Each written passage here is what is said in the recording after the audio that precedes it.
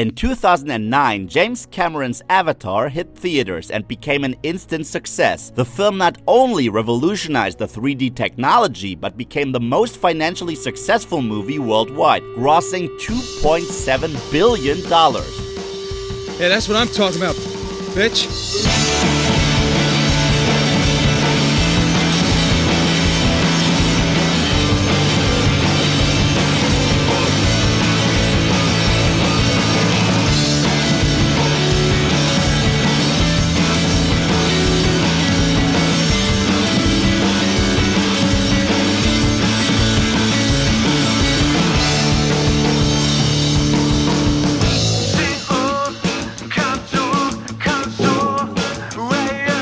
Oh shit. Oh boy. You gotta start recording ASAP.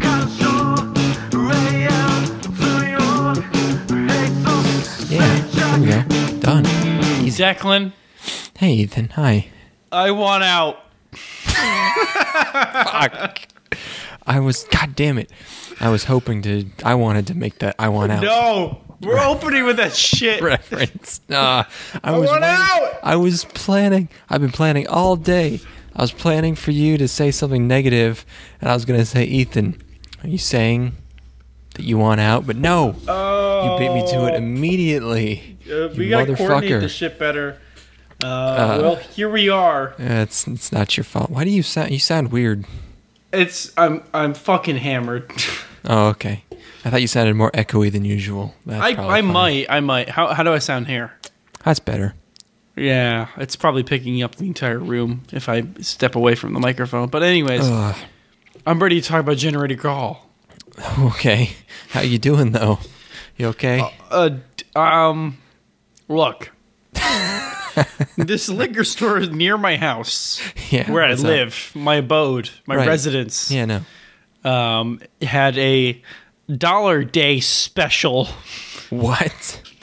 What that means is that they charged $1 more than what they purchased the liquor for. Oh my god! So I stocked up on cheap liqueur, and I am now just waist deep in a pool of booze. And goddamn, I've been trying to drink my way out of that debacle. Yeah, and how's that going? Oh, fuck! How often do you think it's appropriate to go to the same liquor store? Because I feel bad if I'm like last week. I kind of needed more booze, but I didn't want to go because it had only been like 2 weeks. And I didn't want to go into the store again. At this point, I'm contemplating just alternating between, I might drive an extra few minutes, get to a different town's liquor store. Let's put it this way. There are people who go to the same bar every day.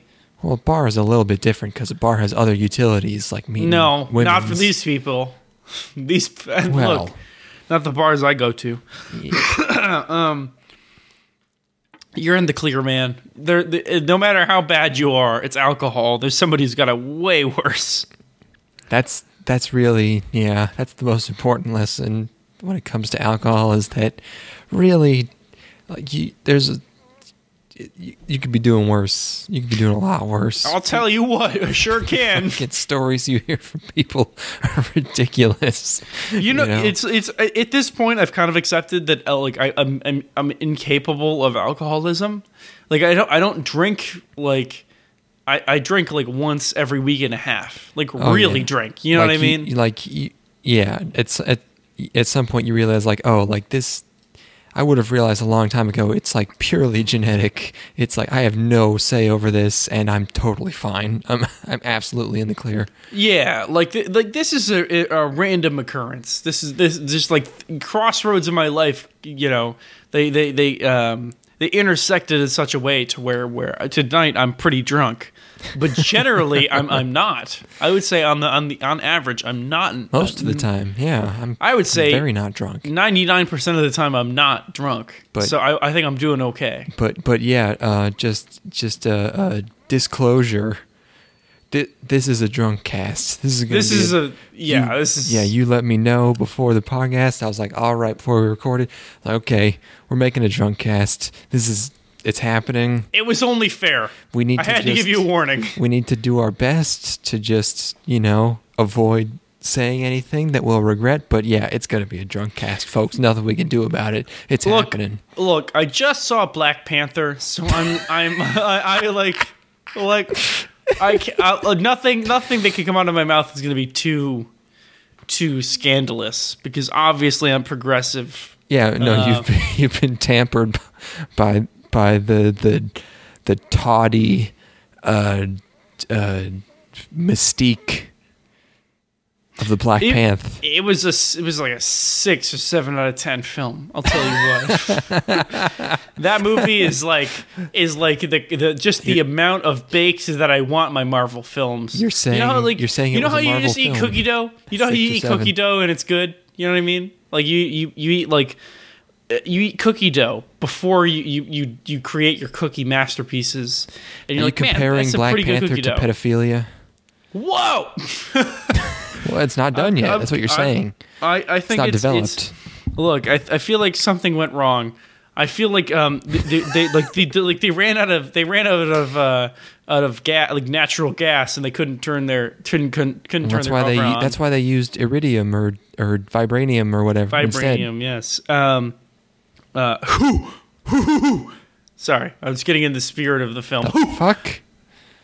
Is there a lot of tribal yelling? And I don't even have to ask. There is a lot of tribal yelling. Why did I even ask? Why did I ask that question? Look. The film has issues where they spend a lot of film. Okay, Ethan, I fucking get it. Okay, I get it. There's black people. You don't have to say it's an issue over and over again. Okay, I get that there are dark individuals. Look, there's one guy. There's one white guy in the entire movie, and he's Martin Freeman. I fucking look. I couldn't even relate to him when he was on The British Office. You expect me to relate to him now? It's over. Was he Martin Freeman with a black accent though?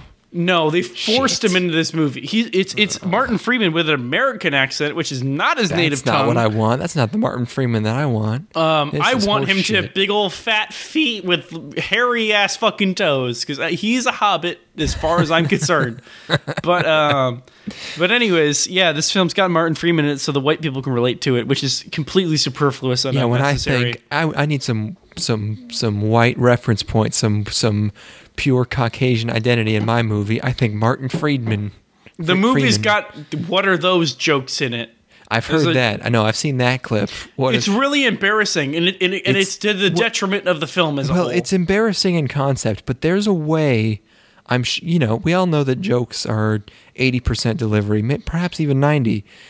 I've seen the clip on YouTube. I've seen a camera. And there's a way to say "what are those" that is not quite as embarrassing, but the way she says it, it's like she watched the original Vine and then just tried to copy it, and it's really bad. It's the worst character in the movie. I don't give a fuck what anybody says. I support women in STEM careers as much as anybody. We're progressive boys here. We look. I don't want to keep anybody down. Anybody can look. Reach for the stars. Because if you fail, hold on. Reach for the moon. Shoot for the moon. Because if you fail, at least you end up among the stars, right? I support colored women in STEM careers as much as anybody. I think that's a glorious thing. However, you can't just completely ignore the fact that she's the worst character in the entire film because she's a scientist black lady. You can't do it. You can't do it. She's horrible. She's nothing but she's a running meme throughout the entire thing, and I hate it. But anyways, so this movie's got Michael Jordan #2. This is Michael B. Jordan, by the way. Oh. You might remember him from such films as Fan Four Stick. Fan Four Stick. He's a fine actor. Yeah. He's not given a ton to work with in this movie. Mm-hmm. He's got lines such as "burn it to the ground" and "I'm tearing it all down." So it's not. He doesn't have a ton to work with. So you're saying all his lines were just outsourced from LiveLeak or from Stormfront, fucking from WorldStar. Look again. Michael B. Jordan's a fine actor. Michael B. Jordan. Most of his lines in that movie consist of "Oh, he's sleeping."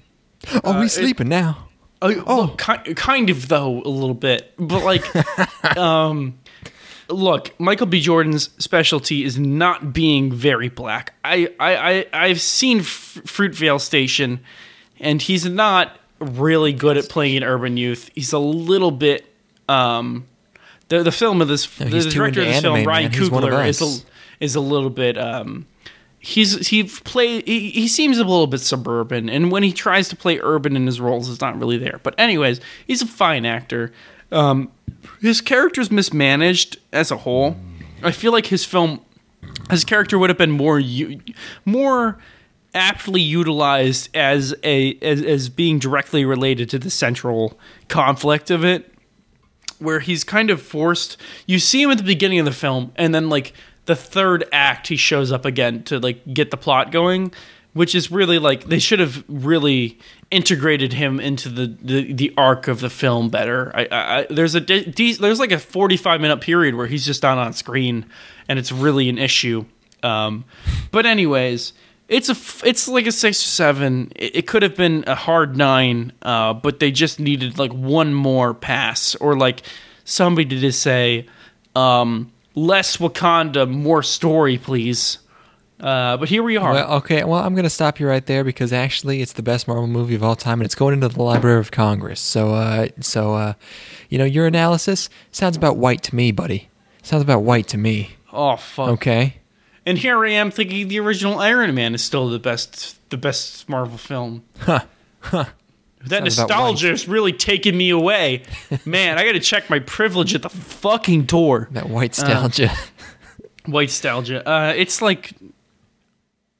It's probably like inside the top 10. It's probably not in the top 5 Marvel films. It was a refreshing film because we got outside of fucking New York City or LA for a bit. Because all of those Marvel films are like set in the United States, and they tried for something else. There's one image in the film that is quite beautiful and stuck with me. I was very impressed. But there's a distinct moment in the film that is just like imbued with creative vision, and it is just a brilliant bit of visual storytelling. But on the whole, I would say that most of the film doesn't live up to that visual, and it instead is like resting a subpar narrative arc on the strength of certain visual and thematic elements. But that's it. Let's talk about garbage anime. That concludes our Black Panther cast. Yeah, we watched Generator Gawl. That's Generator Gawl. Yes, Gawl. Don't fucking forget it. This is, how many shows do you think we've watched purely because of the opening? At least like 7 or 8 at this point. This is the one that was absolutely solidified based on the opening alone. Yeah, I think the genesis of this episode was I just saw this opening in an openings thread, and when it comes to opening threads, I'm an absolute sucker. I will watch every single one, even the ones I've seen a million times before. Looking at our Discord... I've had entire days ruined by openings threads. I have to watch every single fucking one, and it's a goddamn chore, but I watch all of them every single time, and I came upon this. What were you saying? If you look at our Discord conversation, the second to last thing that we sent to each other was a Generator Gawl opening link. Well, yeah, because we were trying to think of what to watch. And that's solidified. I distinctly remember just opening that link and then, or finding it myself and being like, fucking A, let's do it.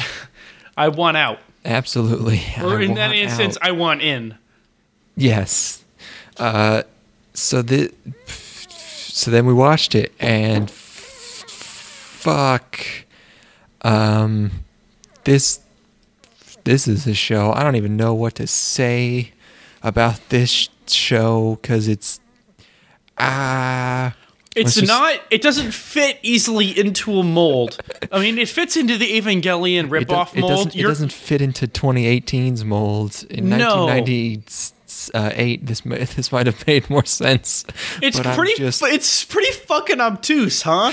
It's pretty fucking. It really fucking challenges your shit. Let's call it inconsistent.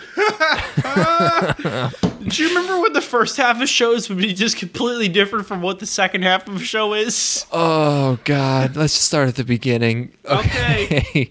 This is an original show from 1998. 1998, if you remember. Great year. Cowboy Bebop, Cardcaptor Sakura, Outlaw Star, Trigun, Initial D, Serial Experiments Lane, Perfect Blue, Kare Kano, Yokohama. I've seen 2 of those things. Yeah, this show got a little lost in that year, as did many others, I'm sure, because of all the... We were all lost in that year, to be fair. So not super well remembered. The other thing I noted in the background info here, directed by a man named Seiji Mizushima. And I'm looking this up, and I'm just going, okay, what else did he direct? Wait. Who the fuck is this dude? So, he directed most recently. Do you remember our last seasonal preview? There was a show called Beatless. Vaguely. Which was, you repeated to me over and over again, despite my objections. You said it was the worst show of this season by far.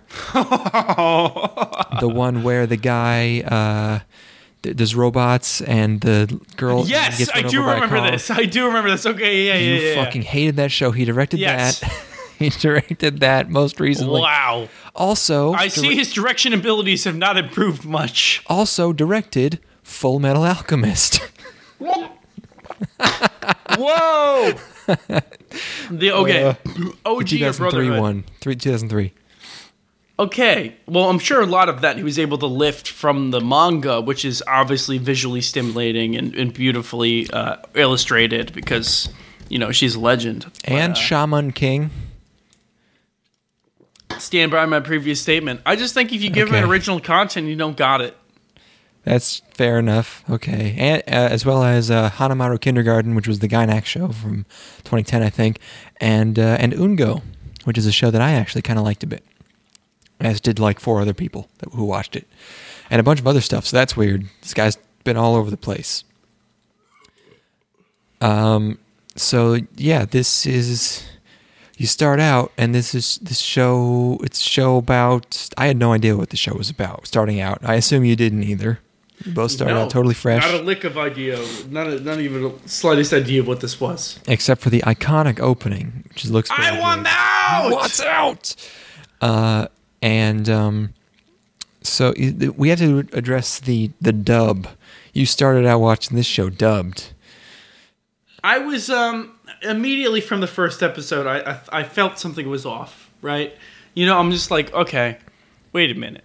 This doesn't seem like it's going to be high quality content. This seems pretty straightforward and it doesn't have any sort of vision to it. This seems like garbage Evangelion parody, as we've or not parody, but garbage Evangelion knockoff as we've previously, consumed. So I kind of sent you the warning, like, hey, maybe consider the dub for this one.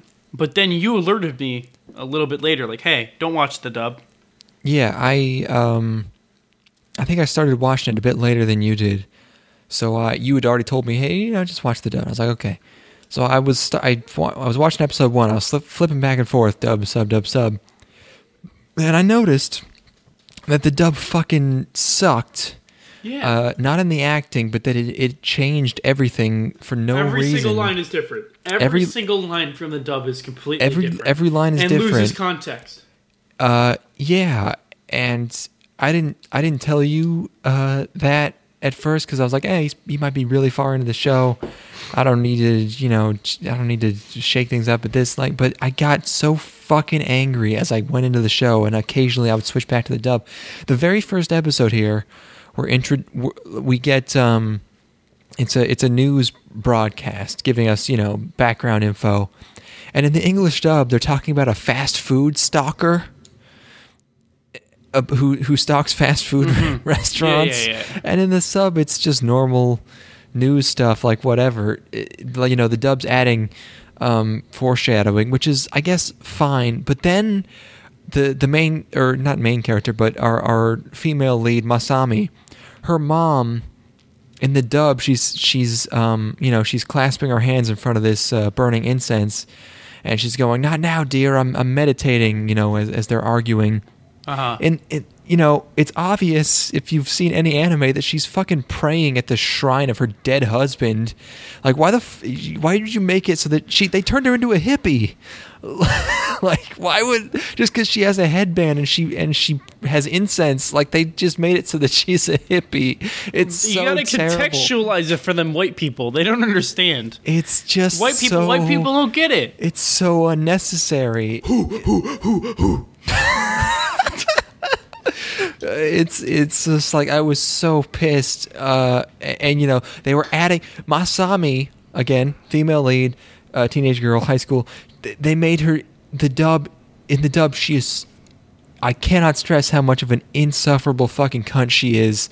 Like, she is like absolutely terrible, like just so bratty. You know how it is. It's out of control. Look. We don't know how to really adapt the tsundere, because it's something that doesn't really exist in our culture. They were just thinking like, oh, in the dub she's really, or in the sub she's really in the original she's really just loud and angry, so we'll just turn her into a fucking bitch, and it's just, that's not a one-to-one relationship. It's just something we really still haven't gotten over. And quite haven't really learned to adapt to our culture. But she's like, the argument she's having with her mom is so different, because we could go ad nauseum about just like the differences between the sub and the dub, but at the end of the day, they completely changed characters, and that's just unacceptable. They really did. But I watched one episode with the dub, and then you hit me with the warning, like, "Hey, one don't episode? Do that." That's not true. 2 episodes. You sent me a Snapchat of you with this. You're playing a clip with them with the statue. I guess I can't. That prove was for it. effect. If that was for effect, come on. Ah, right. Whatever. Hey, look, I'm perfectly capable of recognizing a poor dub when I see one. Well, you wouldn't know. That's the thing. Is that, like, you would just think, oh, I was switching back and forth, which is what led me on to the fact that, like, they were really altering stuff. Before, if you hit the A and the S key while in MPC HC, Medium Player Classic Home Cinema. Yes. In this particular instance, if I did that, it wouldn't actually change to the dub and get rid of the subs.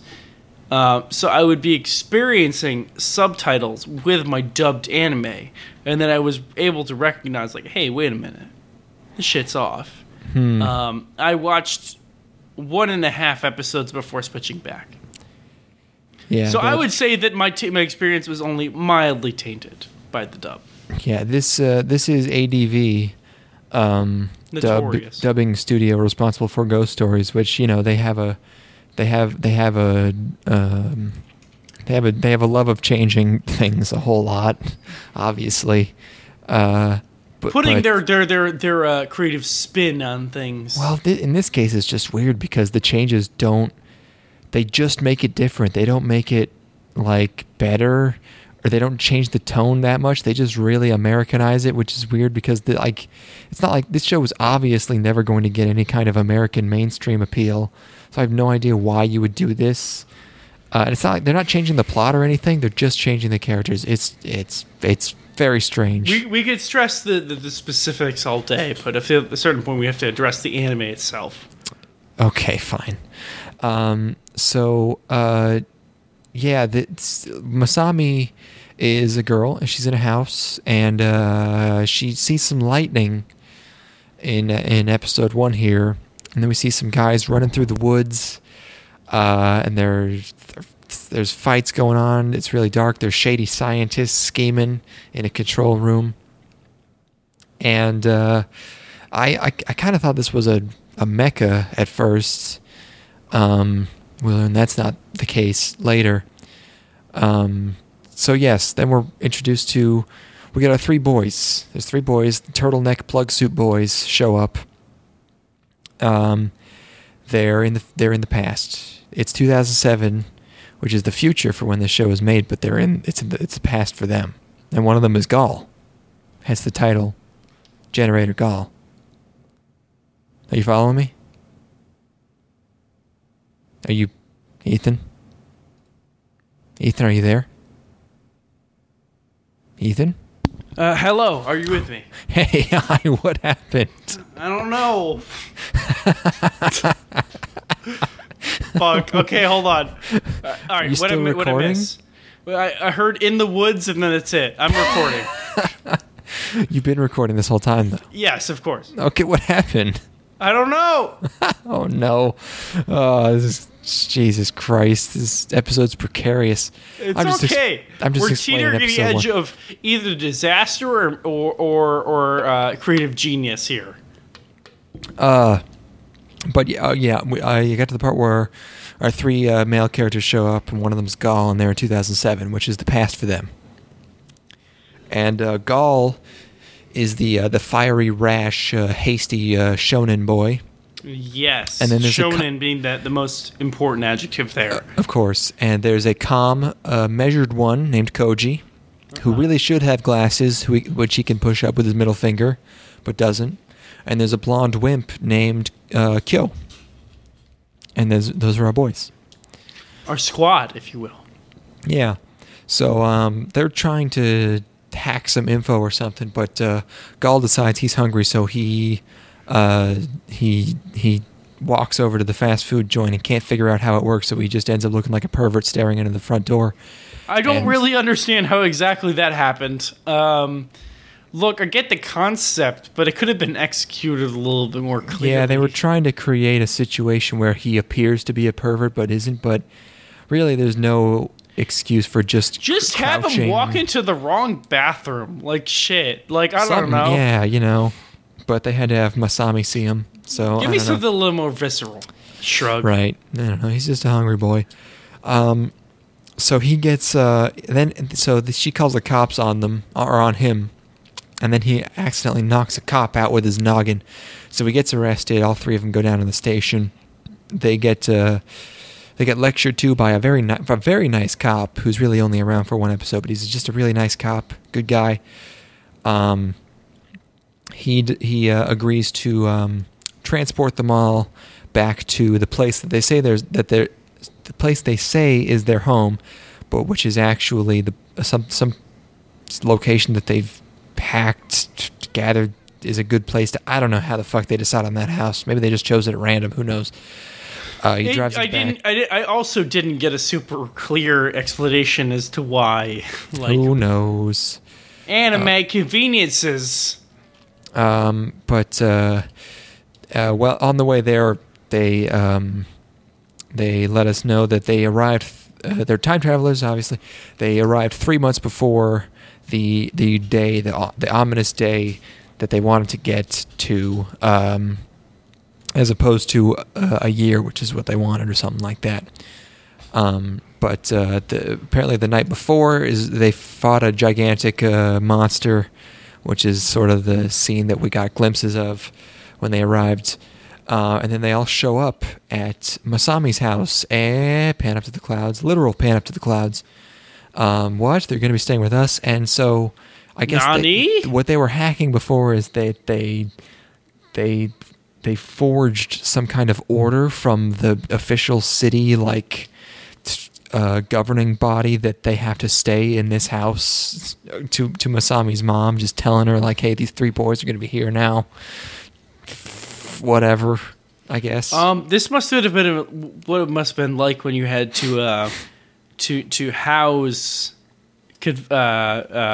Hold on, shit. What was it, what's the quartering act about? The quartering act is about, like, housing soldiers. You don't have to do that shit. This must have been what it was like during the Revolutionary War, when British soldier was like, "Hey, feed us, please." I don't think that happened during the war. I think that was like, well, who knows? Who knows? It happened like twice. But like, I ain't down with that shit. If somebody rolls up to my doorstep right now and they're like, "You have to house them," like, fuck no, not a goddamn chance. Well, yeah, I guess. Like, let's break this down a little bit. What's wrong with Masami's mom? What's her deal? Well, in the sub, she's just kind of normal. I don't know. What problem you got with her? A little bit gullible, huh? A little bit like Well, she we didn't don't know even... everything about this society. Like, she got an order from, they call it the Mountain or something, Central Mountain, I think. Whoa. So, it's a high-tech city, and she's like, oh, well, if the Mountain said so, what am I going to do? You say it's a high-tech city, but very rarely do we really get to experience that. So Yeah, well, I mean, we only know it's a high-tech city because there's a gigantic metal ring suspended in the air around the whole place. Wow, that's really high-tech. Giant rings, fuck me. It's like Academy City. Like, nothing crazy's really going on if you just kind of look at it. But, we're told that it's a city of scientists and high science and science. It's when you're told it, you have to believe it. You know, it's like, I'm such a fucking blithering idiot to where anytime somebody's like, well, this thing is real, I just believe them. I take them at face value. Anyways. So I'm a little bit incredulous. Well, too bad, buddy. It's happening. Here we are. We're in the now. Sorry, I was pouring booze. Okay. Speaking of booze, I got some really good booze here. You're not going to be able to locate it. I'm just going to talk about it. I'm sorry. Ooh, okay. I have a Zilker Brewing Co. And they've got the Zilker Park 100 Years Special Edition Parks and Rec Pale Ale. If you like an IPA, this is the best one I've ever had in my entire life. That's all I have to say. Oh no! How many IPAs have you drank since you've moved to Austin? Probably under 10, but over 5. Okay. This is the best one. This is the best one. It's delicious. Don't make it a habit. It's a bright, crisp, and citrusy pale ale brewed with a unique Centennial hop blend. It's perfect for a lazy day in the sun or after a dip in Barton Springs. Oh yeah. Wait, does it say that on the... Yes. I'm reading the can. Fucking local ass beers. All right. Anyways. So they're living with Girly. End of the first episode. Okay. So second episode, first of all, we got to talk about Masami's awesome fucking fits. That Union Jack sweater. So good. Mine in its own right. She would look great in like a Tony Hawk Pro Skater game. But okay. but when you add the little hat to the mixture, I'm out. Fuck her fucking hat. What the? It's like a metallic. It's like an olive. It's like a military olive green metallic jointed fez. What is it? Fuck! I have no idea. What the fuck is that? This must be some fucking ritual bullshit. This must be some like she's a shrine girl. Like there's like where the fuck did you get that look from, girl? I don't even. It's always there, and there's never an explanation. At one point, way later, like one of the last few episodes, there's a picture of her on a cork board. Of like her on vacation, and she's at the beach and she's holding it like she just pulled it out of the ocean. So I wonder if she just found it. I don't even know. Fucking A. It seems like she found it in a tomb from somebody who died 300 fucking years ago. That shit's so passe, girl. You're really ruining your entire look with that because you got a good punk thing going on with the Union Jack logo. Like you shit. Just got this robot fez. I don't know what the fuck. I don't even know. It's just you can do one or the other. Yeah, that's all. This is when I started started to notice the music in the show. It's pretty good. There's a couple tracks in here that are very aesthetically 90s that I was really enjoying, really chilling out to. But episode 2 is school time. Our boys have to go to school. Because even though they're trying to save the future, they gotta go to school. So they're walking around. They're being shown the school, and Gawl runs into a scared botanist girl who I basically instantly fell in love with, and who basically colors my entire opinion of this television program. I could have foreseen such a conclusion. Named Natsume. Oh, and she's she's a very sweet young girl. And again, this is a huge reason why I got so mad at the dub, is because in the dub she has a very normal voice. She's still pretty quiet, but just a girl talking. And in the dub, it's the gentlest, most loving, flowery voice you've ever heard. She's the purest soul in the universe. Look. I acknowledge this, but she's only that way to get this exact reaction out of you. You've been played. No, you're fucking wrong. You're wrong. I think you've been taken for a fool. We'll get to it. Okay. I'll fucking show you, bitch. Oh man, I can't wait to have this all. I can't wait to have this all blow up in your face. Ha ha ha. What? But and then so they're talking, and she just likes flowers. She's just hanging out, very shy. And then this teacher/scientist shows up. I think of her only as sex teacher. That's what I called her throughout the entire show. I just thought of her as sex teacher. In a lab coat, shows up. That's very topical with the sex teacher talk. Given there was a recent instance of another high-profile sexy teacher taking advantage of a 14-year-old boy. Oh, hell yeah, I saw that. She was not a high-profile teacher. That story's been getting around, but she was just... Well, the story is high-profile. That's oh, what's well, important. Sure. We get a story like that every 3 months or so, but rarely... usually it's like, whoa, this 6 out of 10 fucked a 14-year-old. No, this girl's she would be like the cream. What the fuck? She's like the cream of the fraternity cum slut crop. Oh yeah, no, it's just unbelievable. It's just ridiculous. It seems like parody. It's just fucking nice. But anyway, sex teacher. Yes, I agree. But this show has a sex teacher, and she is she's in a shady cabal with a scientist man, and they are scheming. And okay, so yeah, and then let's see. Here we get Koji and Kyo are very smart, I guess, because they're researchers from the future. But I don't know why the hell to demonstrate that they're doing all this weird stuff on the first day of class, like they're fucking proving math postulates in front of the class. They're blowing their fucking cover is what it sounds like to me. They're giving presentations on DNA. Just be the dorky, just be the fucking like slightly slow kid that drools in the back of the class, and nobody's gonna suspect shit. Yeah, you're going up there and fucking blowing your load to the first day of class. Like that's horrible cover. Yeah, I don't know why they would do that. It's because they're egomaniacs. All scientists are. I don't know if you know this, but sure. Like if you're on the bleeding edge of science, I feel like you have a tremendous ego to back it up. You gotta flex that science cock. Flex that giant science brain, more like. Yeah. Yes.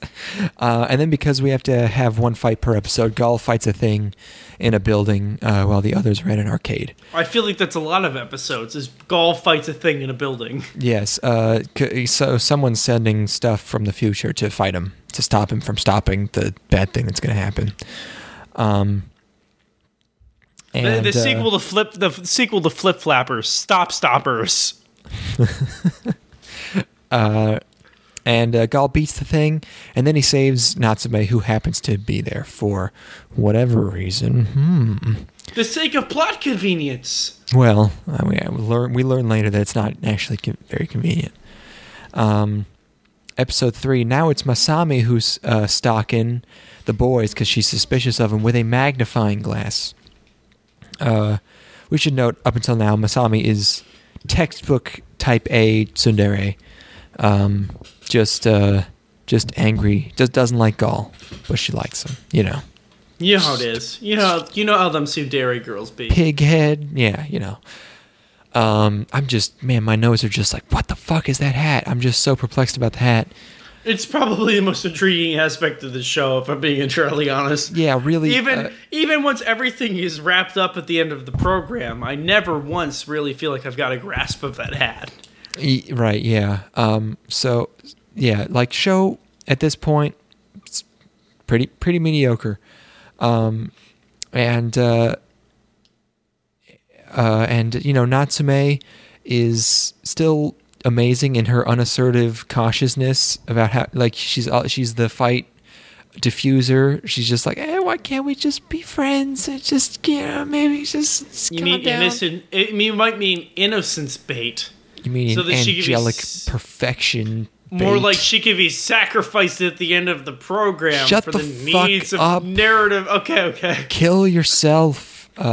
There's a hobo scientist who Gawl fucks up in gym to hide his identity because he's, superhuman. We should probably make note of the fact that Gawl is a generator. Gawl is a Digimon. I don't know if you know this, but my man Digivolves into Ultimate and basically fucking every episode. Yeah, they're people, this motherfucker. They change into big monsters and they fight. It's not a mech really, thing. It's that's all that's happening. You know how it is. It's like it's not Digimon or Digimon Adventure or Digimon Tamers. It's Digimon Frontier where they transform into the Digimon. I believe you. And it's very much of that era in terms of monster design, but I really liked it. I really like Gawl's design. It's most of his enemies are animal based, very animal looking, insect looking. His design is a bit more hard to describe. It's like distinctly humanoid, but it has definitely like insectoidal shell, going on. It's like a pointy exoskeleton armor type thing. With a rat tail. Oh, sure, yeah. And okay, so in episode 3 here, there's a hobo scientist guy who catches Koji hacking some info, or maybe it's just a regular hobo. I don't know. But they have an interaction. Masami is currently in the.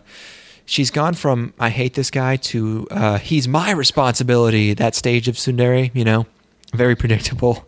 Borderline obsession. Where I have to keep track of where he is. He's my dog. Etc. Etc. And then Gawl has to fight a thing in a scrapyard instead of a building this time. Wow. And this time it's a bug arms guy with wings.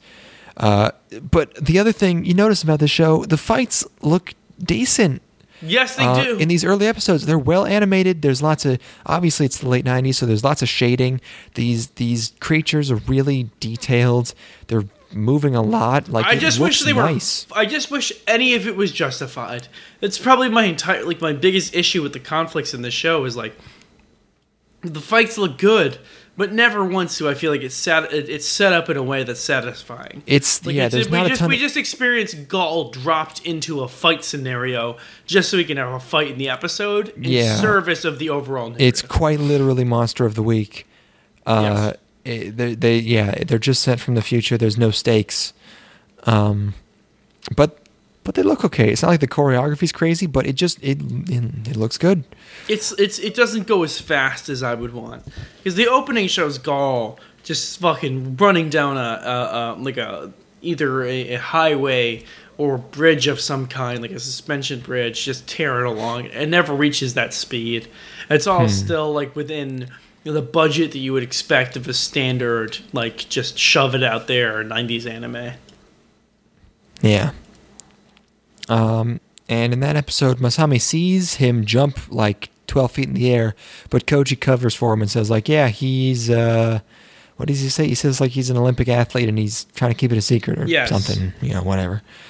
Then in episode 4, Kyo has a bunch of traumatic flashbacks, which I guess are technically flash forwards, about how he was they're experimenting on Gawl, putting a lot of stress on him, etc., scientific stuff, feels bad about it. Gawl and Misama are still fighting,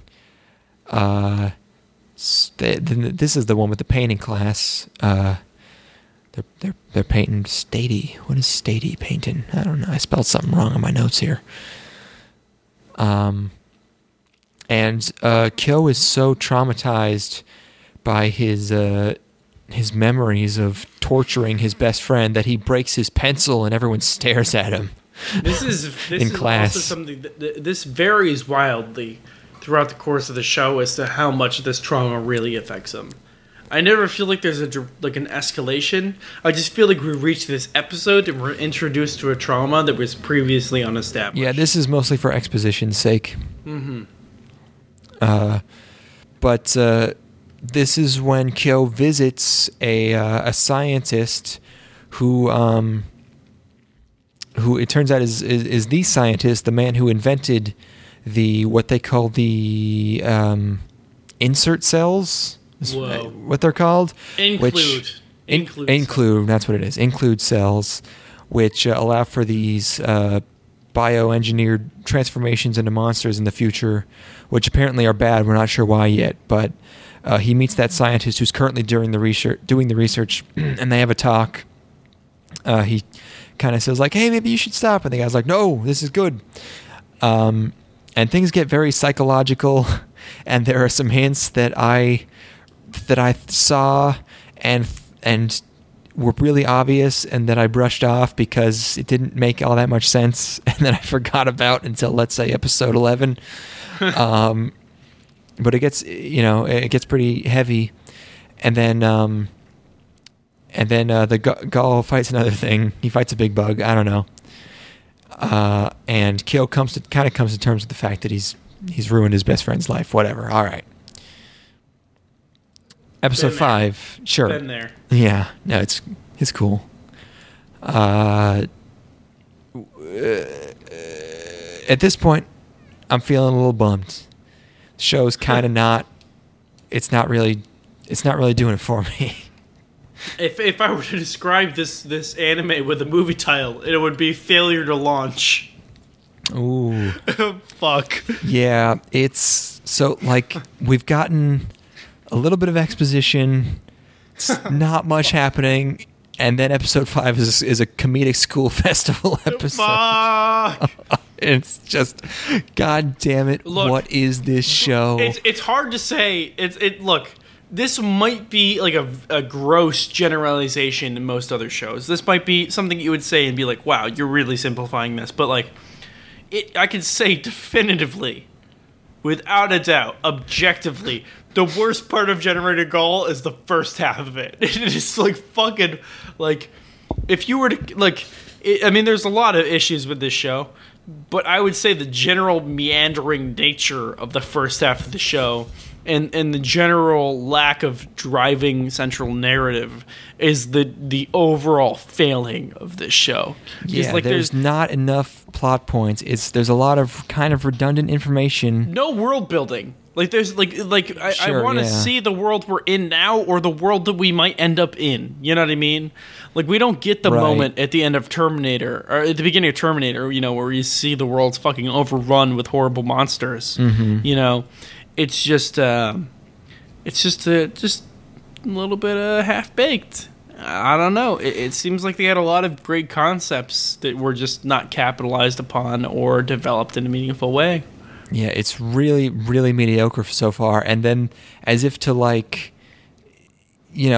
as if they've accomplished, as if to give you a break from all the amazing narrative they've supplied you with so far, they give you a nice comedic episode. Completely fucking tapped out. I don't remember shit from that. And the weird thing is, it's a really good episode. It's the best episode so far. Is the fuck around episode where they're in the school festival. Because it's just, oh god, okay, it's coming back to me now. They give Ryo a catchphrase, or no, not Ryo. They give Koji a catchphrase. He just keeps saying. In the dub, he says, "I'm thrilled" or something, and it's Kyo. They have a banter where they say it like 5 times in this one episode where Kyo says like, at least it's fun, and Kyo sarcastically reply something. Anyways, but you know they do that, and it's fucking like they visit all these food stalls, and they're all managed by a guy who looks exactly the same, like a fat bald Japanese guy who says "Irashai," and I want out. I want out of this episode. God. And Natsume's serving up parfaits, and Masami is serving up pure anger. She's mad because she's cooking, and her cooking's not great. Or it's fine, but it's not as good as Natsume's jokes. And the villains get more cartoony in this episode because it's a comedy. So Sex Teacher and her assistant are just like snapping to summon their Igor equivalent, and just like watching them in cameras. The primary and villain in this episode is established when Gawl is doing he's like participating in a stall at this fucking culture festival. You know, this seasonal festival where he's trying to catch goldfish, and the primary antagonist of this episode is his rival in catching goldfish to impress girls. Right, like that gives you an idea of the stakes of this. You know, right? Yeah, they have a goldfish catching competition. This is the pizza episode from fucking from Code Geass, but like to the nth degree. Yeah, and like the villains, like they have like skull cameras. You know, it's so cartoony, and something happens. There's weird random like I have in my notes. What the fuck, Shibu Bean. So like someone just said that out of nowhere. I don't know. It's very strange. And also Gawl gets felt up by a Sex Teacher. And another thing that happens is that Sex Teacher and Masami have a fight about love from Sex Teachers on the biological determinist side, and Masami is trying to argue that it's love comes from the heart or whatever. And it's actually kind of okay. It's actually pretty good because Koji comes in and like defends love, man. You know, I liked it. I'm picking up what you're putting down. It's the only instance in the show where I feel like Homegirl stands for anything. Oh yeah, I get that. Yeah, and then this is when Gawl has a goldfish competition with it's like a Yatterman villain who's playing like a keyboard with the kind with the hose that goes to your mouth. Oh, right. And then they're fucking fighting with the keyboards on the roof, and they're blowing into them the whole time. And it's fucking ridiculous. It's a very silly sequence. Like we've barely established anything in this show, and it's time for some levity. It's so silly. And then Gawl transforms and fights this thing, but everyone's fine with it because it's a joke because he does it on the play stage, you know. He's a Sentai character. Yeah, and also this is Masami's hat gets removed. I don't know, something happens. And Masami and the Sex Teacher have a cooking competition, and it's at this point. See, I have it written here that Koji is comrades with Sex Teacher now, but I guess they just sort of make amends, or they sort of have a stalemate. I don't know, or I guess there's an understanding between them that is ultimately never capitalized upon. I never. By the end of the show, I'm like, when is Koji gonna have his sudden but inevitable betrayal? And it never came. There was never an instance where I'm like, Koji, you cad, you monster, you fucker. How did you do this to your boys? But he never does it. Well, he never tells out. Well, no, it totally happens, just not in that way. But yeah, this weird like premature truce or understanding between them, there's no reason for it because it's established in a totally different way later. It's totally redundant. It's unnecessary. The director of this show was an episode director in Evangelion. Everyone was an episode director in Evangelion. It seems that way. Episode 6.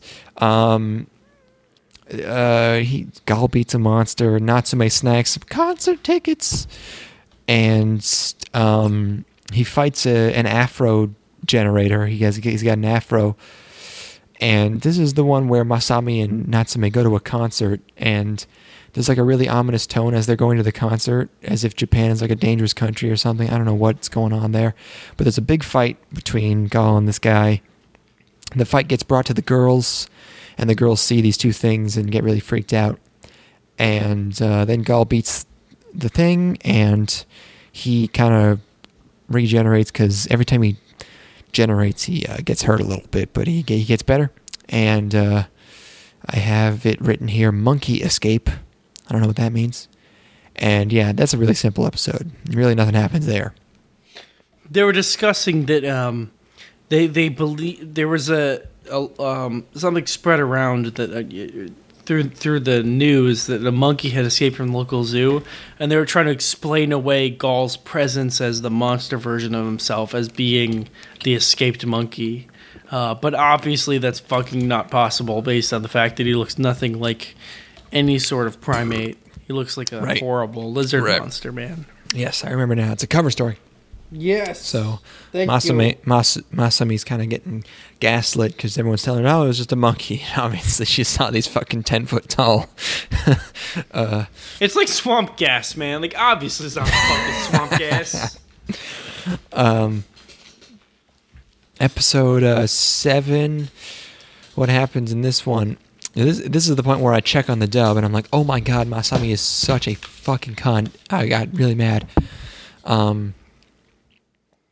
And Gawl fights a very frog-looking generator in a public park. In this fight, Gawl looks really cool. He's just fighting real good. Masami sees them again, because at this point she's very suspicious. You still there? I'm here. Oh, okay, I thought I heard some rumbling. I just received really terrible news. Uh-oh. It's not going to have any significance to you, but one of the actors from MASH died, and every time an actor from MASH dies, I lose a bit of myself as well. That happens like once every 6 months, yeah. But man, Billy Anarchy, and fucking MASH man died. It fucking sucks.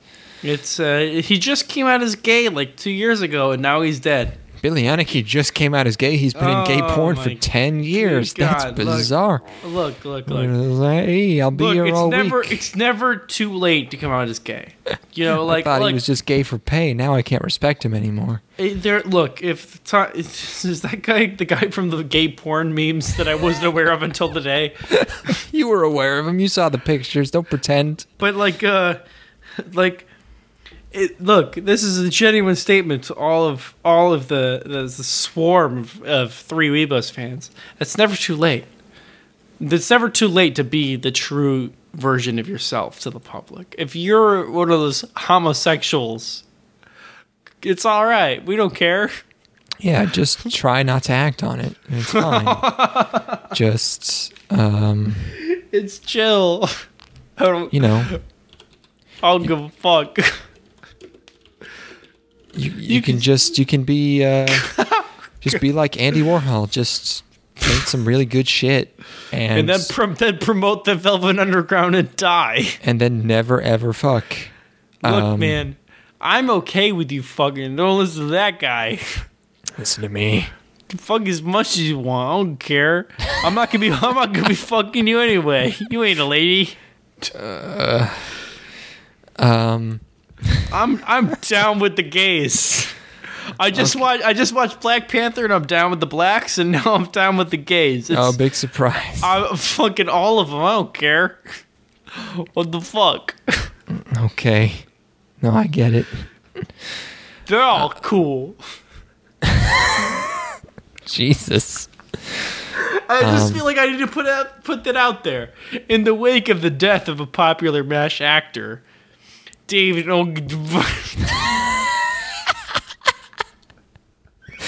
Disrespect this man. No! I mean this with the utmost respect. David Ogden.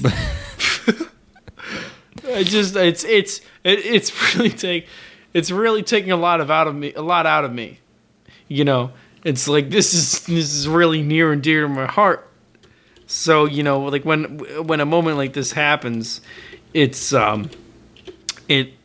really hard for me to express how I truly feel about David Ogden Stiers. David Ogden Stiers, yes. I really look. He was a great homosexual in MASH, and he was an even better homosexual in life. And I respect his love, and I hope that he was able to live the way that he wanted to by the end of his life. Is that too much to ask, Declan? Is too much to ask that everybody gets to live the way that they want? And it doesn't hurt nobody. He's just a gay man. He's just like, I like other guys. It ain't that hard. Fuck. Look, man, like, shit. So few people are truly one with themselves at the end of their life. Is it too much to ask that somebody I respect and love so dearly is able to come to terms with their homosexual lifestyle by the end of their life? Please do not sodomize. This has been an official 3 Weebs Wet message. As long as you got the lube, I don't give a fuck. Please no butt stuff. This is just public service announcement. I will allow the butt stuff. Just acknowledge it's going to hurt a little bit. There's no natural lubricant going on there. You're going to have to supply your own. It's as Ronda Rousey says, if you got to use lube, you're doing it wrong. Make a trip to your local sex shop. Oh God, I want to fucking die. What were we talking about, Gawl? God. Look, it's backloaded. It's a backloaded anime. I don't know what that means. Oh, yeah, no. There's a lot of exposition in the latter half. We're not even close. Fucking pick that shit up, son. You know I don't got it. It's, Gawl beats a guy. So yeah, she sees him again. She gets very sad, but actually she's mad. Been there. Yep. And you know what? Natsume doesn't like fighting. Oh my God, she's so fucking perfect. She's so good. I knew it. Gawl knew what? I knew she was Declan bait, dude. And it was. How could you not? How could she not be you bait? She's so soft. And she cares so much. She got that pink hair. I knew it. I knew it the whole time. Like Declan was gonna fall for this girl. I saw through it. What's wrong with you that you didn't? What's the fucking? What she got that every other character like her don't got? What other characters are like her? What? Exactly. Oh my God. Let's keep going. Gawl is kind of sulking through the city, and he gets a sort of Terminator 2 Apocalypse hallucination ripoff. Yes. With a playground and everything, you know. Thank you for acknowledging this obvious analog. Thank you for noticing this thing that everyone would notice. It's super explicit. Yeah. Not terribly subtle. A explicit analog to a scene that occurs in one of the most famous films of all time. You can't get away with it, Japan. Mm-hmm. Yeah. You can't get away with Except they always do. He has Frogman escaped before, so he has an underground running hallway fight with Frogman in this weird underground facility. And then Frogman turns into a spider. And they fight a bit more. Masami is still looking for him. And apparently Gawl wins because he's above ground now. He has. Would you say that he has the higher ground? From my perspective, the giant spiders are evil.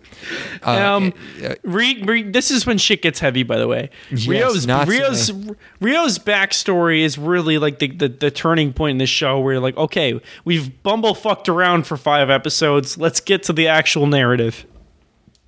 Yeah. Just fucking Natsume. It's the amount of. I have probably about a dozen semicolon emoticons in my notes here, and they're all because of Natsume. Because here, Natsume, she's just checking out the flowers because she loves all living things. What a beautiful girl! Oh my God!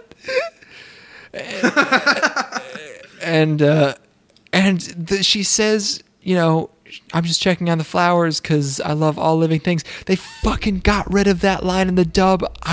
Oh my God, I fucking lost my mind.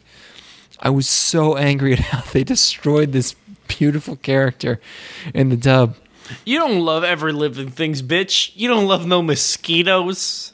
No, she does. You don't love you don't love no black flies. You obviously haven't been out here in the swamps. She does. She loves everything. I doubt that highly. You put that girl in a tent for 24 hours, she'll come on the other side loathing all living things. I've been there. I was an idealistic youth. I was an idealistic youth, and I went camping once. Fathom. You don't know where I've been. You don't know what I've fucking seen. I was a believer. Damn it! No. And then I spent 24 hours inside of a tent. And I realized this ain't one of your fucking Tinder thoughts. You piece of shit. It was all for naught. This is Natsume. There is no love there. No one could truly love all the. And then it turns out putrid insects of the earth. She's working for sex teacher, which is fine. Okay, it's fine. She's still who she is. You're an apologist. I don't care. It deserves apology. C.S. Lewis was an apologist. Can you write better than C.S. Lewis, you fucking piece of shit? That's what I thought. C.S. Lewis is a significantly better author. What'd you say? C.S. Lewis was legend. and at least and at least 1/4 of the books that he wrote in the Narnia universe were good. So aren't they making a new Narnia movie? Look, I don't acknowledge any of the films as being real because nobody can truly capture the light of Christ. Yeah, look, I think they're making a fucking Silver Chair movie. Jesus. I'm still waiting on my Amber Spyglass film, my atheist alternative to the Chronicles of Narnia. What's it called? Do you know The Golden Compass, The Amber Spyglass, and The Subtle Knife? Oh, is that a trilogy? That's the His Dark Materials trilogy, yes. Oh, okay. Yeah, they made that one Best Special Effects. I remember that one, The Golden Compass, yes. His Dark Materials is a series by Philip Pullman, which is like an atheist alternative series, which was really heavy for a child like myself to have read. But now I don't believe in the light of Christ, so I think it worked. What's the one where they're on a boat? That's Voyage of the Dawn Treader. Prince Caspian. No, Voyage of the Dawn Treader. The Voyage of the Dawn Treader. Are they making a movie out of that? I thought that already got made, man. They did. It was. Yeah, man. Oh my God. That was like 2014 or some shit. 2010?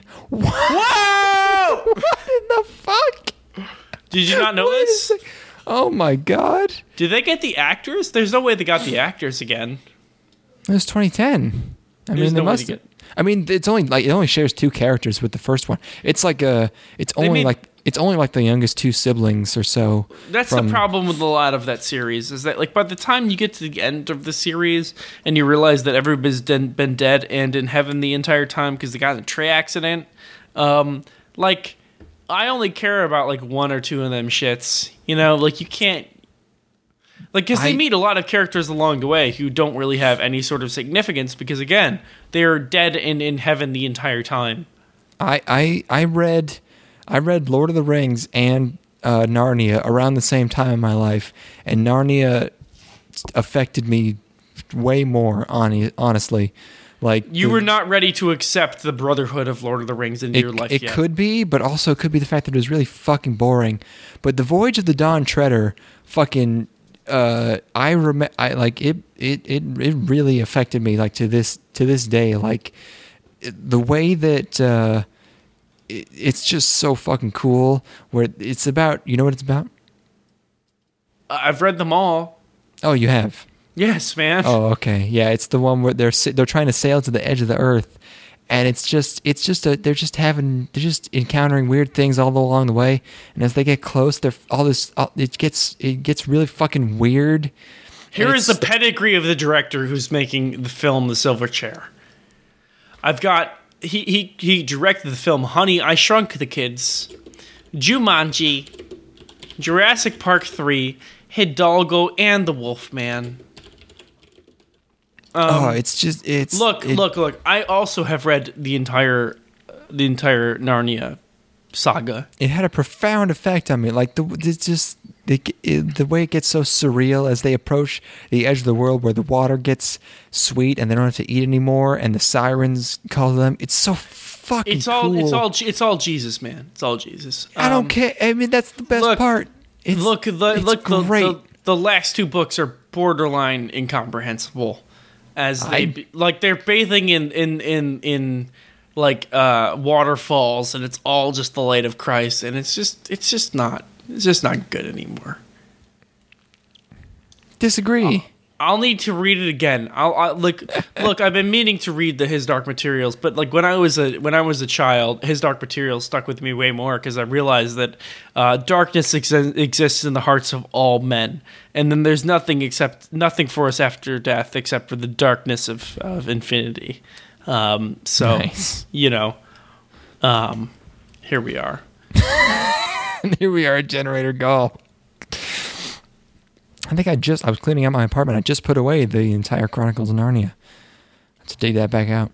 Yeah, pretty into His Dark Materials. We're at an hour to 10 minutes. Want to take a pee break? Pee break? Yeah. I'll take a pee break. Okay, me too. Please don't eat chips on the podcast, Ethan, my boy. You can't be that drunk. Anyways. No, stop. Hold on. You have to stop. You have to stop it. No. I'm serious. Oh, so good. I hope you're fucking counting your lucky stars that you don't have to edit this shit. I have to listen to us say these embarrassing fucking things while we're wasted. Are you done? Hold on. No, I don't want to. Just, okay. You just chew and... Rushing it down. Please be done with the chips by the time I'm done explaining episode 8 here. Oh, God, okay. Gawl is... okay. Gawl is always beat to shit now because his body can't handle generating constantly. And here we get a flashback, or flash forward, again, where we finally get all the backstory. World War III broke out because of quote-unquote tensions between the East and the West, and the generators were workhorses in the aftermath to rebuild. And Kyo and Koji were researchers there, and Kyo is digging into into all this top secret info, and we get another. This is one scene. He's literally just at a computer terminal for like fucking straight 5 or 6 minutes. Yeah, and we get the information is classified, and my password doesn't work, even though it should. Scene. Like, it's directly, like, Valerian had one of those. It's the most recent example I can think of. We're like, whoa, this is even above my level of secret information. There's something going on here that's above our heads. Yeah, the generators are bioengineered super soldiers. Who could have seen that coming? And they were meant to control the population through World War. Or the population was controlled through World War, and the generators are... I don't know. The point is they caused the World War on purpose to gain control. That's kind of what's happening in the Middle East right now. Ooh, topical. Uh-huh. Topical in the last 30 years. Look into the Gulf War. There's more there than meets the eye. Hey, you want to see how deep the rabbit hole goes? You want to see how deep the rabbit hole goes? Google Gulf War. There's more going on than just drilling laterally into Kuwait. What if I told you there was a never-ending war designed specifically to drain as much money from the U.S. population as possible? Damn! That makes sense. So, yeah, Kyo freaks out about this, and they all decide to go back into the past to prevent it from happening so that, 6 billion people don't die or whatever. What I was wondering is would there have been a way to hide the fact that they're from the future until this episode, so that this like 20-minute long reveal actually meant anything? And I decided actually no, there really isn't, because a lot of it depends on them being from the future. But it's just sort of a lot of redundant information. Like all you really needed to tell us was that what they were trying to prevent was World War III, because that was really the only missing piece of information so far. So I don't know. Are you saying this is poorly structured? I was trying to. Yes, again, a lot of this show is redundant information being told to the viewer.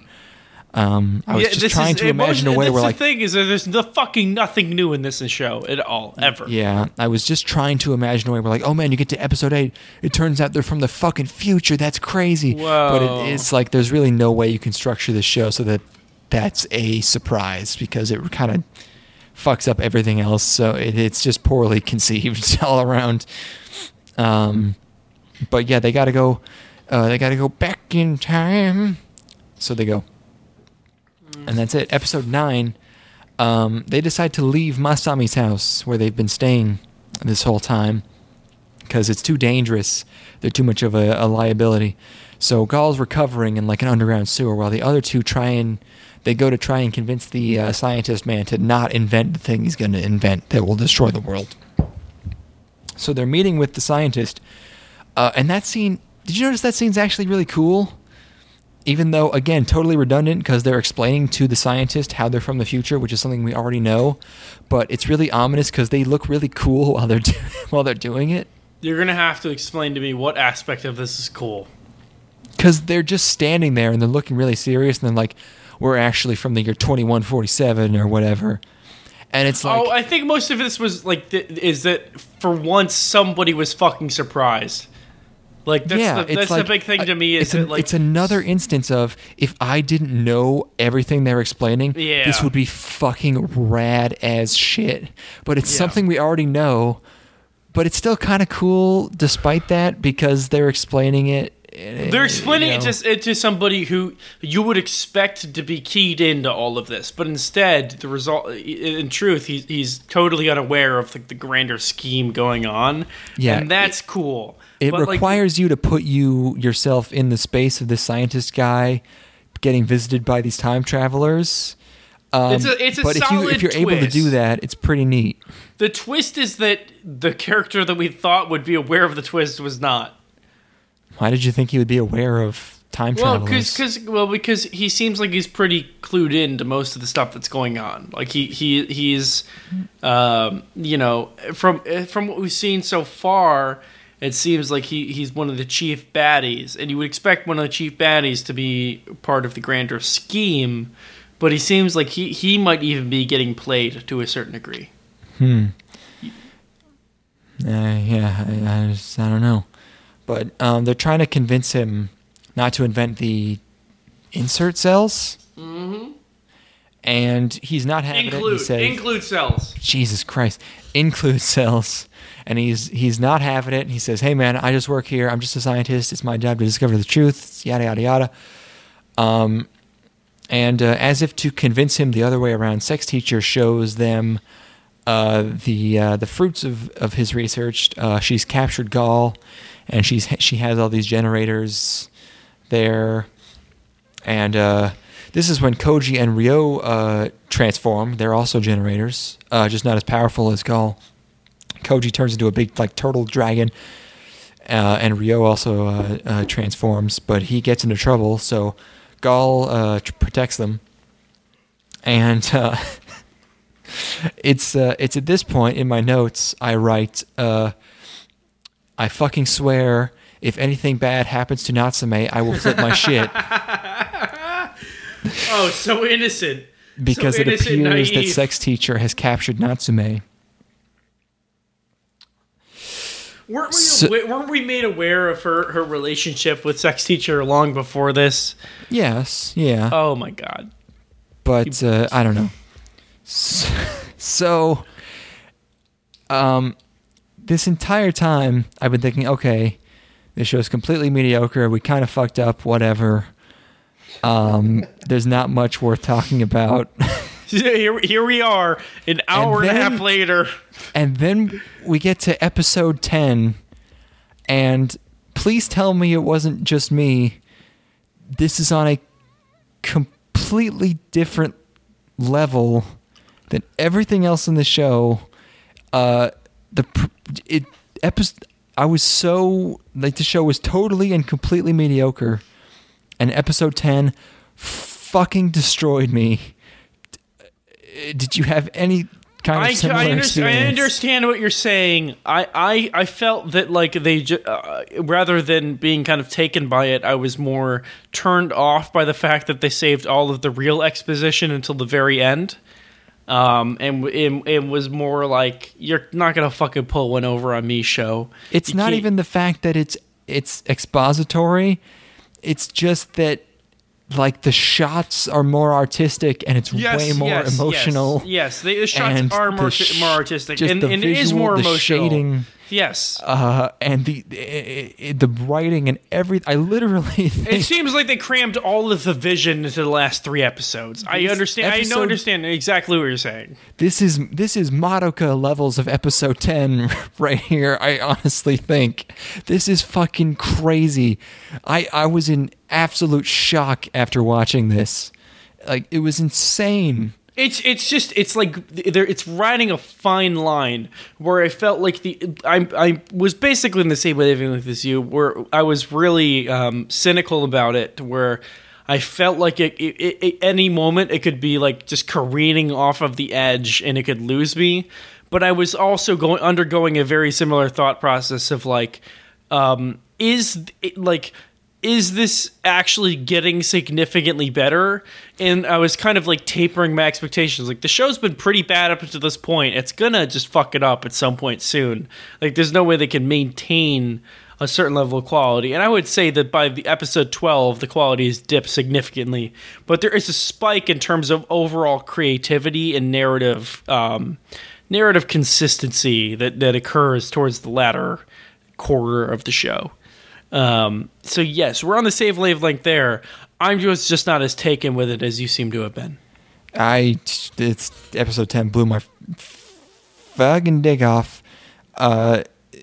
So we know Natsume's a spy, but I still believe she's a good girl. She seems to be a good girl.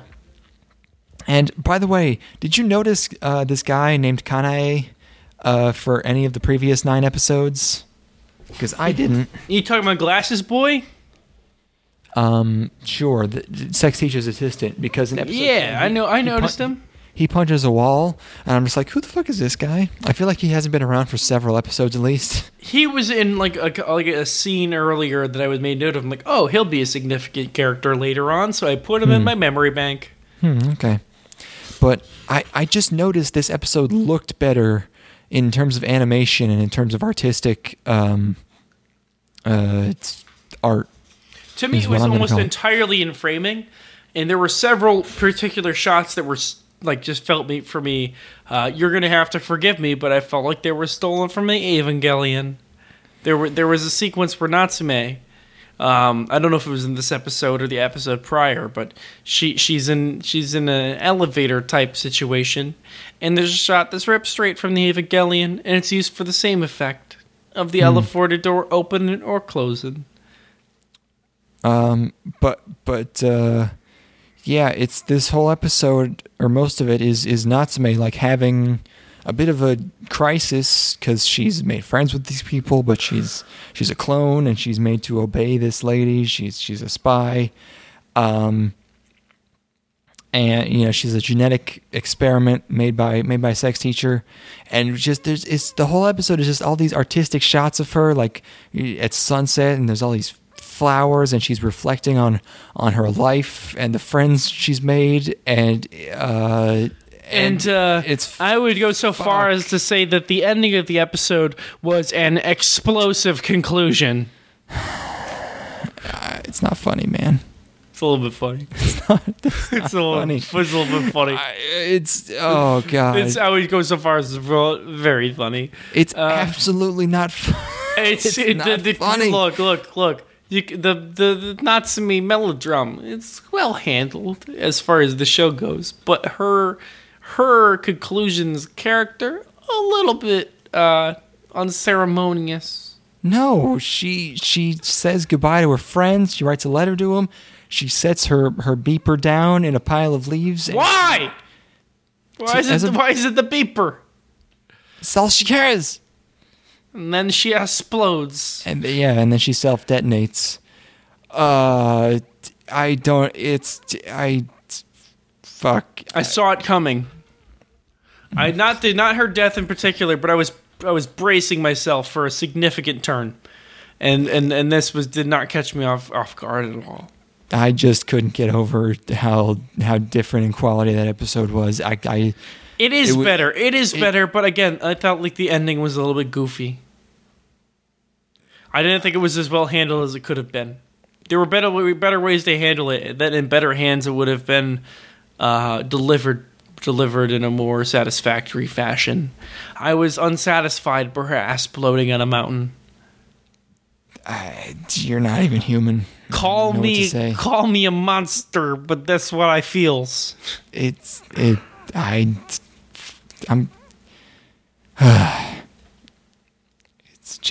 not okay. It's just not okay. That's the way it's gonna be, though. It's just, if I man.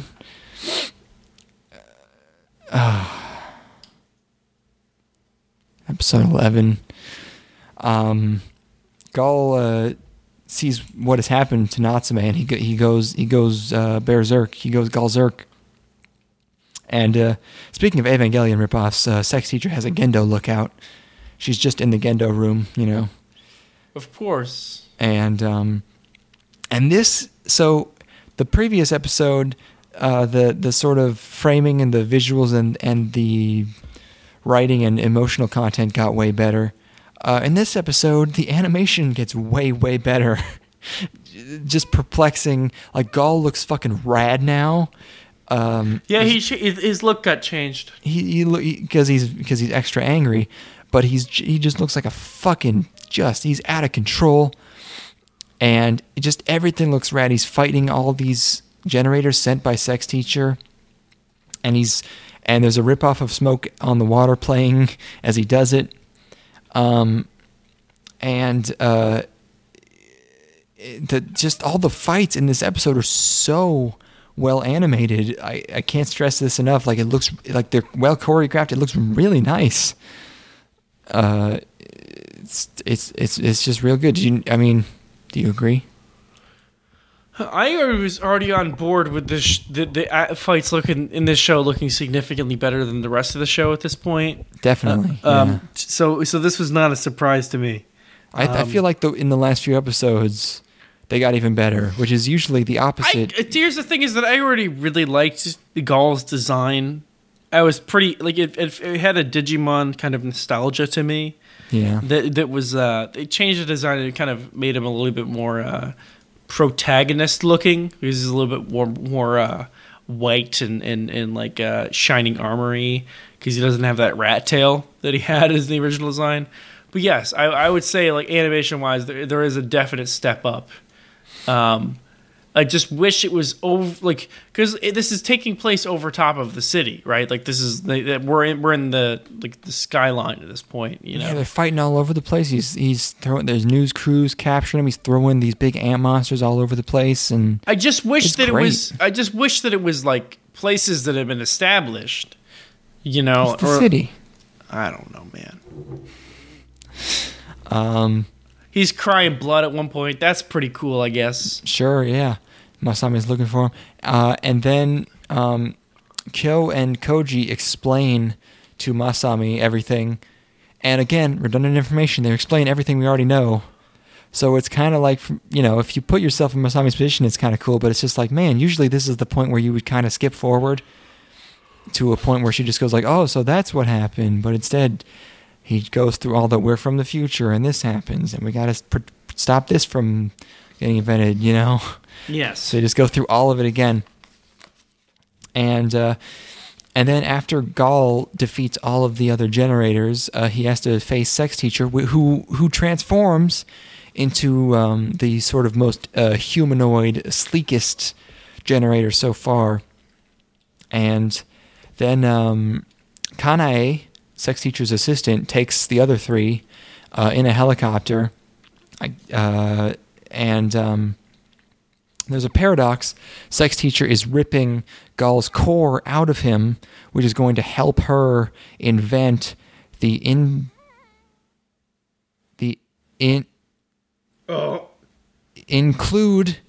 cells. Yes, thank you. Help her invent the include cells. So it's a circle. Look, if you're looking for paradoxes, don't even look at the next. If you're concerned about them, don't look at the next episode. So she rips that out of him. Gawl appears dead, and then it turns out that the mad scientist, and Kanae are Kyo and Koji, which at one level, it kind of almost got me. But I had sworn there was something earlier in the series where they implied that the scientist was Ryo, and I was pissed because I was afraid I wasn't going to be able to find it. But when Ryo meets the scientist, he just has this sort of vision where the scientist and his heads get like switched back and forth real fast, and he freaks out, and that's why. So when I was watching that, I was thinking like, oh, are they just the same person? But then it catches you because you're like, wait, no, because the younger version's from the future, so the older version can't be the one from the past, so they can't be the same guy, but they are. So it kind of got me, but it's not like the most shocking twist in the world. It's kind of bullshit. It is a huge stretch for the scientist to not remember the fact that he is a time traveler, but to remember other things that he needs to remember in order to invent the stuff. It is a significant convenience in order to wrap up all of the parts of the narrative. Sure. I'm watching this shit. I'm like, look, this is a very, very, very significant stretch. Like, I'm just like, I can't imagine. It seems like they did, like they just kind of got to there, like, oh, we can wrap this up in a nice little bow. Rather than developing these characters, they're already characters that we know. That's crazy. Well, they sowed the seeds before. But this shit don't work. It just doesn't work. It doesn't work perfectly, yeah. Because Koji kept his memories when he... So, like why? Gawl, like why? When Gawl dies here getting killed by Sex Teacher, Koji and Ryo travel to the past. Ryo goes 20 years back. Kyo goes back to 99. And then they, go forward. Sex Teacher wins, and she invents the thing, and World War III happens, and it's a never-ending loop. And so they need to. That's the cycle that's going on that they need to break. Can we address the fact that World War II happens World War III happens like 12 days after this event? Like, it's in the timeline, it's supposed to be like they're like less than 2 weeks away from the end of humanity. That doesn't seem likely to me at all. Well, you invent crazy superbug people, Actually, wait, yeah, now that was one question I had. How did they start World War III? Because they said that World War III started because of tensions between the East and West. So I'm not sure how you caused that much tension in 10 days. Bombs! That is a weird Bombs one. Is how you develop that much tension. You send a really fucking spicy tweet, I guess is how it happens. I don't know, man. No, that's look, the international politics in this show were a little bit undeveloped. Questionable, for sure. Mm-hmm. But, finally, episode 12, the last one. Koji went to 1999, which it's kind of cool to see him do that because, he sees a little kid, Masami, playing in the snow, and, he has to gain Sex Teacher's trust so that he can fix all this in the future. And so they all go to Gawl, who's sort of in this crazy, all of his energy is creating a black hole, which is the time travel portal, because he's dying. So they all And they all rush to him, and Gawl, he's talking with Natsume in his dream, and Natsume, still perfect, still just wants to make everything right. What are we in this last episode here? Yeah. You're talking about Natsu Mom, am I right? Natsu Mom, because it was her. They're all made from the same DNA. Gawl, Koji, Kyo, and Natsume all made from the same egg that Sex Teacher has. So yes, they're all brethren, I suppose, which technically makes this an incest show. Wah. Gawl. So the other Deus Ex Machina here is that whatever Gawl prays for is whatever world is brought about. I don't know why. I don't know why that is. Is he a member of the cast of The Melancholy of Haruhi Suzumiya? See, my mind went straight to Madoka. This last episode gives off a whole lot of Madoka vibes. That works too. Because, he's creating a new world, which isn't perfect, but it's his to right all the wrongs. Except for Natsume still fucking dead. I'm so pissed. Why? He really cocked that one up, didn't he? There must be. I think he has to. I think she has to be, because otherwise the cycle continues or something. I don't know. You can logic your way around that one. He's got to kill his mammy. He's got to kill his mammy before they can She's harvest not their them mom. eggs. I don't know why. It's not like she birthed them. They're just the same DNA, But it's just, I don't know. But he finally the cycle's broken, the time loop. He creates a world where everyone's just in the same time period. 2007, good old 2007. They're all hanging out. I don't know what exactly he changed. Basically nothing. I would say that basically somehow nothing the stuff's not going to get invented. I don't know. I don't know what he did. I think that mostly nothing was changed. This is very similar to the ending of something that I have written in my head. And I'm like, this is a way less significant change than I would have done in this scenario. This is like, you could make a really poignant end to this thing, where like you get to the end and he had written a situation in which these characters never met each other, and then they would never have created this scenario that would unfold, which would be way more poignant than them just being the same as they were before this conflict had occurred. But I don't know. I didn't get my anime made. Better than Edge of Tomorrow's ending, So it's got that going for it. No, I like the ending of Edge to Tomorrow. I'm about it. I'm about to the end of Edge to Tomorrow just ending with Tom Cruise scoffing. You're okay with literal just like, and then everyone was happy. The end. The ending. Yeah, because everybody's happy, but then you get to see Tom Cruise like, what the fuck? Because it's acknowledged by Tom Cruise being like, this is bullshit, and that's great. Like, because Tom okay. Cruise, you know what I'm saying, when you right? say it like that, it's like, okay, yeah. Tom Cruise is like, fucking, you know what I mean? Okay. No, that's, you know what? You just totally changed my entire perspective on that ending. Okay, I'm glad that it was...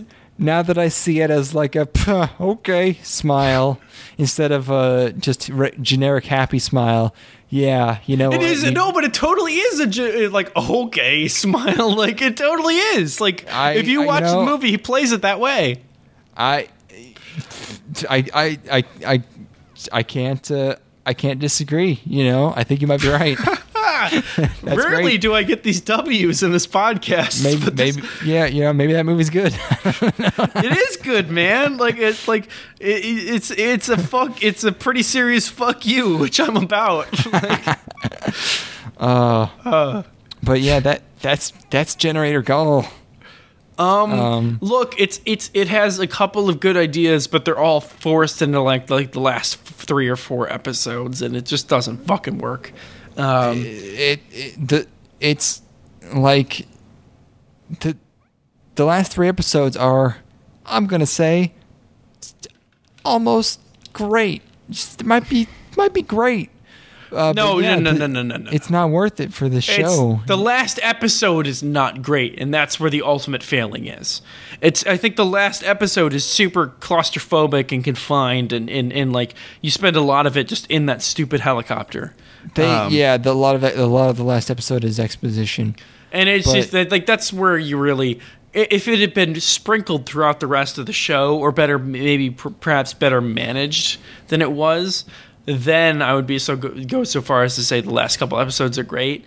But they're so loaded with exposition, and like that's where for my money, most of the show takes place. I really was like, we just spread this shit out a little bit more. Like, you can have 3 meaningless episodes at the beginning, but really, like, you're gonna have fucking 4 meaningless episodes and then a festival episode. Like, fuck you. Like, oh no, that first half is rough. It's not a. It's. I would call it a bad show, on the whole. Again, there's some decent ideas, but I think it just suffers from a criminal lack of underdevelopment. I will never relinquish how much episode 10 affected me. It was fucking weird how. What that did, I just and you're entitled to that. You're entitled to that. That's why we do this show, because it's like, we have to watch these things, and like this show's just generic, and then all of a sudden, I get this fucking crazy ass episode where I'm just reduced to a whimpering baby man. But look, I totally dig that, and it's like while you were experiencing that, I was just putting my hand on my chin and like subtly nodding. I was like, "Oh, okay, interesting. This is an interesting way to take this show that is already completely off the rails." Where I felt like it was basically already beyond redemption at that point, just in terms of how much show had passed without anything of significance occurring. But I understand where you're coming from. And that's what this show is ultimately about, is understanding. Yeah, and the other important thing is that we do not get shows like this anymore. Not even fucking close. Like, this thing has been totally forgotten almost. It was probably considered mediocre at the time. And it's still animated fantastically. It has a definitive ending with real consequences, like total open shut. That go, like real stuff that goes beyond. They just beat the bad guy. Yes, it's 12 episodes, and then that's it. There's nothing else. They took a chance. Like, they took a serious chance, and it's like they were not afraid to fail. Where like everything's pretty homogenized and generic at this point. Whereas, like, this is obviously drawing heavy inspiration from other things of the era. But it wasn't like the formula wasn't written yet. Like, it wasn't so obvious exactly where you take all of these plot elements to a point where nothing interesting happened again. And what happens is it was an uneven show as a whole, but there are definitely elements of it that are a little bit more intriguing than would otherwise happen in nowadays. Know what I'm saying? Yeah, I never could have predicted in the first 9 episodes of the show where I was just doting on Natsume as a meme. Yeah. And I was just like, it's going to be so funny during the podcast where I'm just talking about Natsume constantly, even though she's not that important. Then, oh my God, by far the most influential part of the show for me, like absolute keystone. It's just bizarre. I can't, I can't. Shows like this don't happen where it's an original and it's an action show and there's an ending. I can't even think of the last show that was like that I've seen. It's a weird relic. When are we gonna watch Ninja Scroll? How many episodes is it? It's like 6 episodes. Wait, really? It's an OVA. I mean, I feel like that's pretty. That's a pretty well-known one, but I feel like if you we want, earned it. Ninja Scrolls 94 minutes. Oh, because it's a film. I thought it was an. I thought it was. Yeah, an Ninja OVA. Scrolls a movie. What the hell's wrong with you? I thought that shit was an OVA. I'm on IMDb right now. I'm getting ads for Pacific Rim Uprising, which I still can't believe is a movie. I can't believe there's a Ninja Scrolls show airing right now. Basilisk: The Oka Ninja Scrolls. The story is set 10 years after Basilisk Koga Nimpocho. Maybe that's not related to Ninja Scrolls. I don't know. But yeah, there's a movie from 1993. And then there's a 13-episode show from 2003. Which man, apparently is not very good. we only have to live one more year before we get the next Godzilla movie, and 2 more years before we get the next Avatar movie. Can you make it that long? How do you know when the new Godzilla's coming out? IMDb led me along this path after I clicked the link for Pacific Rim Uprising. It's redirecting me to other kaiju pictures.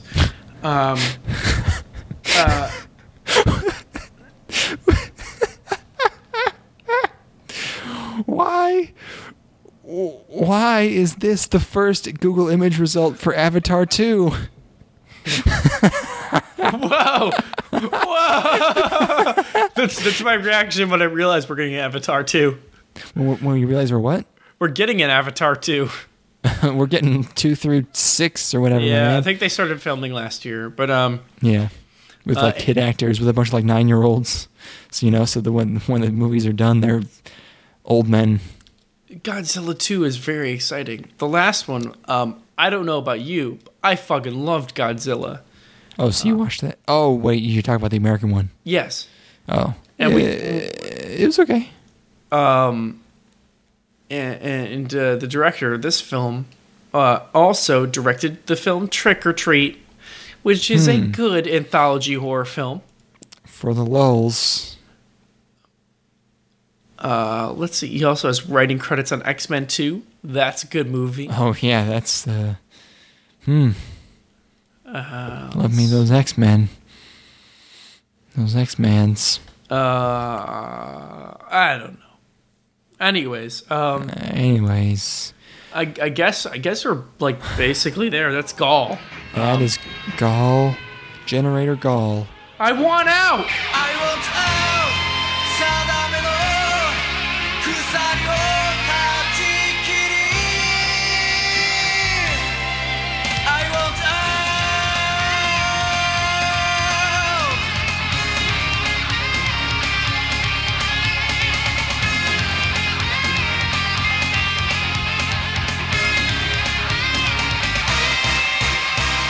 真っ白な廃墟のような街眺め